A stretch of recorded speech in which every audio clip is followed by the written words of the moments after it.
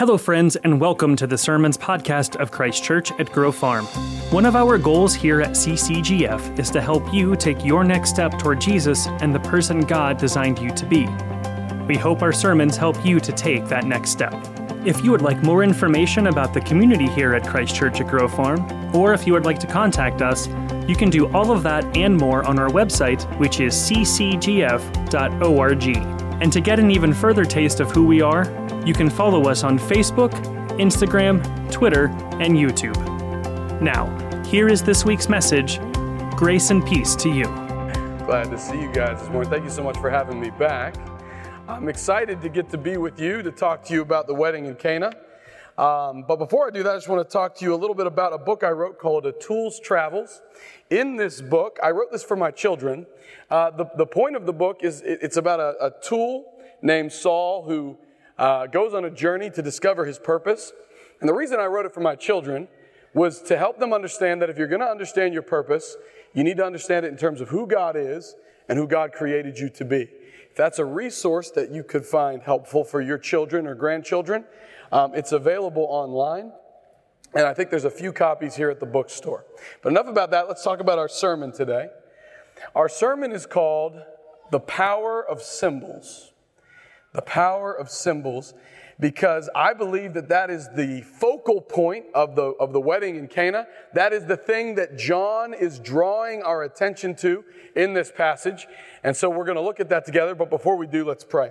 Father, I pray that you would empower me to speak your word, to speak it as if, with such power as if you were here standing in my place. And I pray that you would shroud over me, cover me with your love, and speak through me to your people. And I pray that you would open our ears so that we can hear what you have to say. And I pray this in the powerful name of Jesus.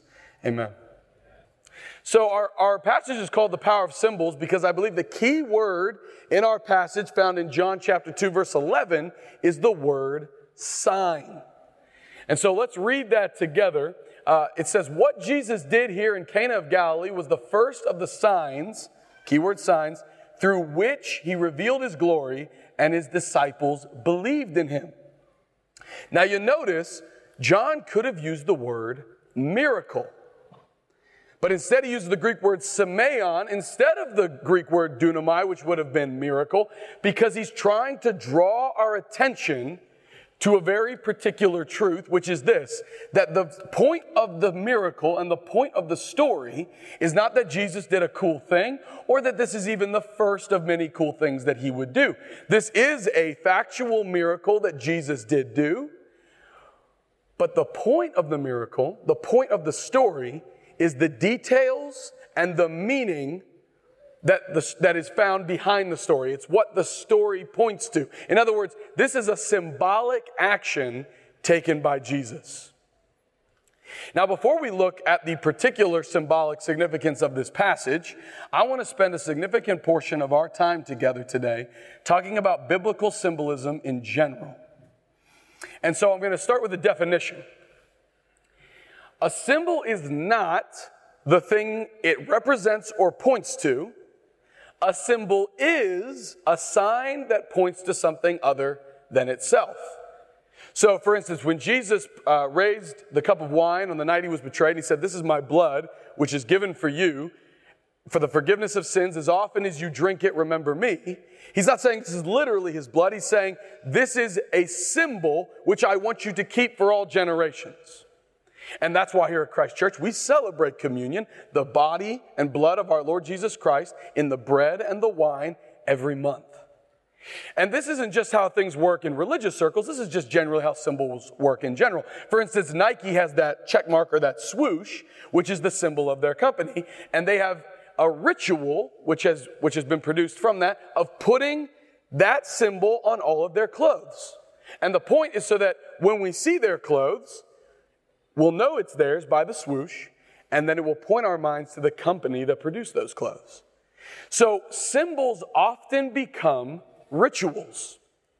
So a symbol is not the thing it points, or is not itself the thing it points to or represents. It is a sign that points to and represents something else, and it often becomes a ritual to help us remember the symbol and to think about what it means to be transformed in our hearts and in our minds. And symbols are very important to our God. Symbols are very important to our God. And in order to illustrate that point, why that is, I want to talk about one symbol that he instituted in the Old Testament, which is the symbol of the Passover. Now, some of you may be familiar with the symbol, but for those of you who aren't, I'm going to give you the Spark Notes. Okay, this is what happened. In the Old Testament, over 1,400 years before the birth of Christ, God's people were in slavery. The Israelites were in slavery in Egypt. And so God sent his servant Moses to talk to the king of Egypt. His name wasn't Pharaoh, but their kings are called pharaohs in Egypt. He talked to Pharaoh and he said, "Let my people go." But Pharaoh was not interested in letting hundreds of thousands of free workers out of his kingdom. So he said, "No, I'm not going to do that." So God sent 10 plagues to help convince Pharaoh to let his people go. And after the 10th plague, Pharaoh relented and allowed the Israelites to leave Egypt. That 10th plague was this: God released the angel of death into Egypt to kill the firstborn male of every single family in that realm. And that included the Israelites. But then God also provided a way out of this. And the way out was this: if the Israelites or any family were to take a lamb, a perfect, spotless lamb, and kill that lamb and put the blood of that lamb over the doorposts of their home, symbolically covering their home in the blood of that lamb. And then if they were to take the body of that lamb and eat it in its entirety in their house, when the angel of death would come, it would pass over their house, thus the name Passover. It would pass over their house and they would be protected from death. And the day after that, they would be set free from slavery in Egypt, and they'd become journeyers or sojourners to a promised land, a land that God had prepared for them. Now, does that sound like anything in the New Testament? Right? God's setting something up, isn't he? Some of you are putting the dots together, but for those of you who aren't, I'm going to connect them for you. Jesus is called the Lamb of God that takes away the sin of the world. And when he shed his blood on the cross, that blood was offered to you and for me for the covering of our sin, to cleanse us from our unrighteousness, so that in the final judgment, when death comes, it passes over us. But not only this, that blood sets us free from the bondage of the world, the flesh, and the devil. And we have been set free from that bondage, and now we are sojourners. We are journeyers going to our new home, a world prepared for us in heaven, a promised land from God. Isn't that amazing? Okay, 1,400 years before Jesus, that's set up. That is some serious planning. God has set that symbol up for the Israelites. But they didn't know what that was about. They had bits and pieces. They knew it was pointing to something, but they didn't have all the details. And that brings us to the first point that I want to make about symbols, and it's this. A symbol is a teaching tool that God uses in our lives. A symbol is a teaching tool that God uses in our lives. And this symbol that God put in the Old Testament, it was there to cultivate a certain type of heart and to change their minds so that they would prepare themselves by making that symbol a ritual for Jesus Christ, for the salvation that God was going to bring, for the first coming of his Son. Now imagine the Israelites were like, you know what? This is really arduous. I mean, we've had a good run. We've had a couple good 100 years of Passover. But let's be real. We got to come all the way to Jerusalem. I got to drag my family all the way to Jerusalem. I got to shell out all this money to buy all this food. And then I got to take weeks off of work to celebrate this. We've had a good run. Let's just can it. It's just a symbol. It's not a big deal. If they had made that decision, when Jesus finally came, how would they recognize him? They would have forgotten all of the points, all of the symbols and pictures and prophecies that God was putting in their culture and putting in their lives to point them to the coming of his son. And if they had just shucked the symbols and gotten rid of them, they would have missed him entirely. But though Israel was faithful in keeping those rituals, some of the Israelites still did not recognize him. And that brings us to the second point I want to emphasize. Symbols are not just rituals to be repeated. They are opportunities for head and heart transformation. And when Jesus came, some of the Israelites still did not recognize him because they were keeping the rituals just to keep them. They thought that the point of the ritual was the keeping of the ritual, when the point of the ritual is to bring them to the symbol so that their head and their heart can be transformed. That's why God gave it to them. And this isn't just something that happened in Jesus' day. It happened throughout the Old Testament. Read with me what the prophet Isaiah says to God's people. This is God speaking through Isaiah to the Israelites. He says this, "The multitude of your sacrifices, what are they to me? Says the Lord. I have more than enough burnt offerings of rams and the fat of fattened animals. I have no pleasure in the blood of bulls and lambs and goats. Stop bringing meaningless offerings. Your incense is detestable to me." Why is he saying, this is something God told them to do. Why is he suddenly saying, I don't want this? Because they had taken this ritual and it just became that. They weren't being transformed by what it meant. New moons, Sabbaths, and convocations. I cannot bear your worthless assemblies. Your new moon feasts and your appointed festivals I hate with all my being. They have become a burden to me. I am weary of bearing them. When you spread out your hands in prayer, I hide my eyes from you. Even when you offer many prayers, I am not listening. Your hands are full of blood. You see, what had happened, because the point of the ritual for them was keeping it, they thought it was some kind of transaction between them and God. So they could take advantage of their neighbor or their neighbor's wife, or even kill their neighbor. If they kill a bull, give it to God, it's legal. God is pleased with me. So it became a means of the wealthy taking advantage of the poor, because the wealthy can afford tons of animals. And so they can get away with murder. And God is saying, this is disgusting. You are taking this thing that I gave you to transform your heart from the inside out, and you are making it an abomination. Stop. Stop. Look what he says in the next verse. Learn to do right. Seek justice. Defend the oppressed. Take up the cause of the fatherless. Plead the case of the widow. The reason I gave you these symbols is what the Lord is saying. The reason I gave them to you is so that your heart would be transformed by them, so that you would learn through this symbol to do right. And this is exactly what Jesus also says to the Pharisees. Look at what Jesus says in Matthew. Woe to you, teachers of the law and Pharisees, you hypocrites! You give 1/10 of your spices, mint, dill, and cumin, the ritual. But you have neglected the more important matters of the law, justice, mercy, and faithfulness, the heart transformation. You should have practiced the latter, the ritual, without neglecting the former. You blind guides, you strain out a gnat, but swallow a camel. Woe to you, teachers of the law and Pharisees, you hypocrites! You clean the outside of the cup, the ritual, but inside you are full of greed and self-indulgence. Their heart has not been transformed. Blind Pharisee, first clean the inside of the cup and dish, and then the outside will be clean also. He's saying, it's not that I don't want you to keep this symbol in your heart. I want it to do what it was supposed to do, which is change you from the inside out. And it is because this symbol which God had placed in the Old Testament and the many symbols that he had placed had not transformed these Pharisees and these teachers of the law, that they could not see God when he was standing right in front of them. That's why symbols are so important to our Lord. And with that understanding in mind, let's look at the symbolism in our passage.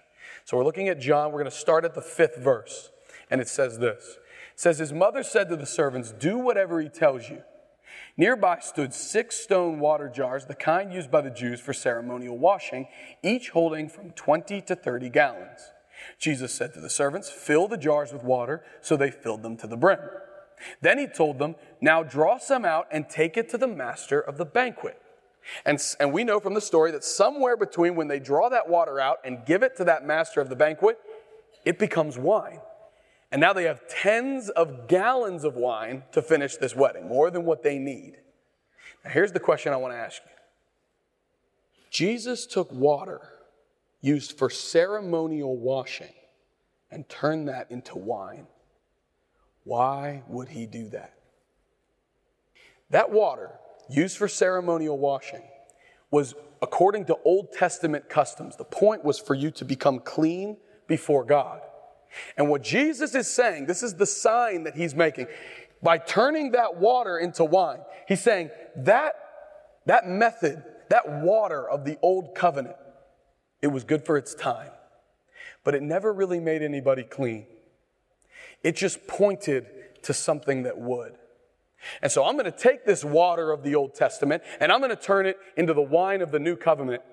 I'm going to turn it into my blood that can actually take away sin, that can actually make you clean, that can actually transform you from the inside out and make you worthy of a relationship with the Lord God. And where is this event happening? A wedding. The Bible says that we are the bride of Christ and Jesus is the groom. And Jesus, just like a Jewish male from the Old Testament, during his engagement period with his wife, would prepare for a year a home for her to come and live with him in, Jesus is preparing a home for us so that when he comes to us, he is going to take us to be with him where he is and have a feast. But not just any feast. Revelation chapter 9 tells us that it is a wedding feast. And so your wedding and your marriage and my wedding and my marriage isn't just about my spouse. It is a symbol about our relationship with the living God. Because when Jesus comes to get us, we are going to be united like we were in the garden. We are going to be in union with him in a similar way to marriage. And so what Jesus is doing at this wedding is he is giving the whole picture of salvation history in a microcosm. He's saying the Old Testament pointed to the moment that I'm about to inaugurate. It pointed to my blood. And when that blood is shed, that blood is going to inaugurate a wedding. It's going to inaugurate a marriage between God and his people. Do you ever feel like God is farther away than he should be? The Bible says that's exactly how we should feel, because that's what the fall did. And it breaks God's heart and it breaks our hearts. And that's why we want to be closer to him than he is, and he wants to be closer to us than he is. But Jesus' blood made a way so that could be real, so that we could be close with him again, the way it was intended to be. That's what this story is about. Now I want to take a couple of minutes to emphasize the symbols that God is emphasizing in our passage. The first one is the symbol of communion.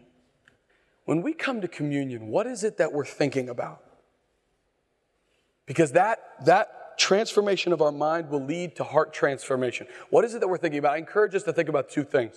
First of all, that bread and that wine cost you and me nothing. But it cost Jesus everything. And when we feed on that bread and that wine, that blood and that body that he broke and he shed for us, let's feed on it on our hearts and be thankful. So we should think about thankfulness. But the other thing we should think about, a lot of times in our songs and in our prayers, we say, Lord, I want more of you and I want less of me. I want you to come into me and I want you to take away all the evil, and I want your spirit to have freedom. I want to submit to you entirely. That prayer that you say with your mouth, you are saying with your body when you come to communion. When you get on your knees and that bread is placed in your hand and you eat it, when that cup is placed before your mouth and you drink it, what you are saying to God, you're saying, Lord Jesus Christ, enter me and change me from the inside out. We are symbolically saying, Lord, enter me and change me from the inside out. And I encourage you, when it comes time for communion, be thankful in our hearts, and then welcome the Lord Jesus in again. Say, Lord, I want you even more. Change me from the inside out. The second symbol that's being emphasized is that of marriage. Now, it may be true that no one has ever told you this, but the day that you got married It was about way more than you and your spouse, and that includes me too. When I got married, it was about way more than Amy and I. It was an agreement between God and us that we would symbolically represent His relationship with the church and the church's relationship with Him for the rest of our lives. That's what we were saying. And maybe this is the first time you've heard this. If that is, good news. Your marriage has so much more potential than you're currently experiencing. Because this is a gift from God. It is a symbol. It's not just a ritual. This marriage is a symbol to transform our hearts and our minds to help us understand who our God is. Where the man represents Christ and the woman represents the church. Now, if this is new, here's where I encourage, this is your homework for today. We have no Steeler game afterward, so good news, we've got the time. I encourage you to look at Genesis chapter 1 and 2. Genesis chapter 1 and 2, and Ephesians chapter 5. Because it's in those 3 chapters of Scripture that the symbolism of marriage, the meaning behind marriage, is given to us. Also, Greg and Rebecca Fitchell are giving a class called The Meaning of Marriage, where they're talking about it. Tim Keller wrote a book called The Meaning of Marriage, and they're emphasizing points of that book. I think the class is closed for this semester, but I encourage you to beg them to give it next semester so that we can continue to learn what marriage is all about. And this is why Christians are so protective on this issue, because we know what it means. And we know that if the Israelites had forgotten their symbol when Christ came the first time, they would not have recognized Him. And so we want to be prepared for when Christ comes again. And so one more thing, and this is bonus material. If you're a single person in the congregation, you are a valued member of this congregation. And we are so thankful that you are here because you have a vital role to play, because there is symbolism in your life as well. Marriage is a symbol of our relationship with God in this life and of what is coming in heaven, a type of union. But the symbol of the new life and the new creation, which we will have in heaven, is given to us by a celibate man, the man Jesus Christ. That's the picture of the life that is to come. And so, a single celibate person in this world is a symbol to themselves, to the church, for their own edification, for the edification for the church, and also as a witness to the world of what is to come. And if you're looking for the scriptures behind that, I encourage you to read Matthew chapter 19, Matthew chapter 22, and 1 Corinthians chapter 7. And it is in those passages that the symbolism is spelled out for all the single people. Thank you for your witness, and thank you, married people, for your witness. Now, I want to say one more thing before I close. I do not know the meaning behind all of these symbols. The Apostle Paul calls them mysteries. The Apostle Paul talks about the mysteries that were revealed in Christ with all of the symbols that God had given the Old Testament people. And when Jesus came, He revealed what those mysteries meant. And I believe it's Peter who says that angels long to look into these things. I don't know what it all means yet, but I have resolved to do this, that I will keep these symbols until our Lord comes in glory, so that I will be ready to see Him. And I will know what I am seeing because I have allowed these symbols to transform my heart and my mind. And if I am asleep when He comes, then I'm going to pass this to my children so that they can keep these symbols, so that they are ready for the coming of our Lord. Will you do that with me? I believe you will. Let's pray. Father God, I thank You for the instruments of Your wisdom.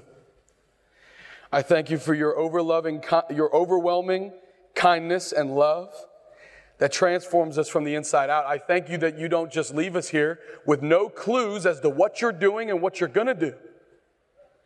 But instead, Lord Jesus, You give us these symbols that if we will take them into our hearts and let them transform our minds, we can see what you're doing, and we can make ourselves ready for that coming glory which you will bring in your Son, Jesus Christ, when he returns to get his bride. Thank you, Lord Jesus. And I pray all this in the powerful name of our Lord. Amen.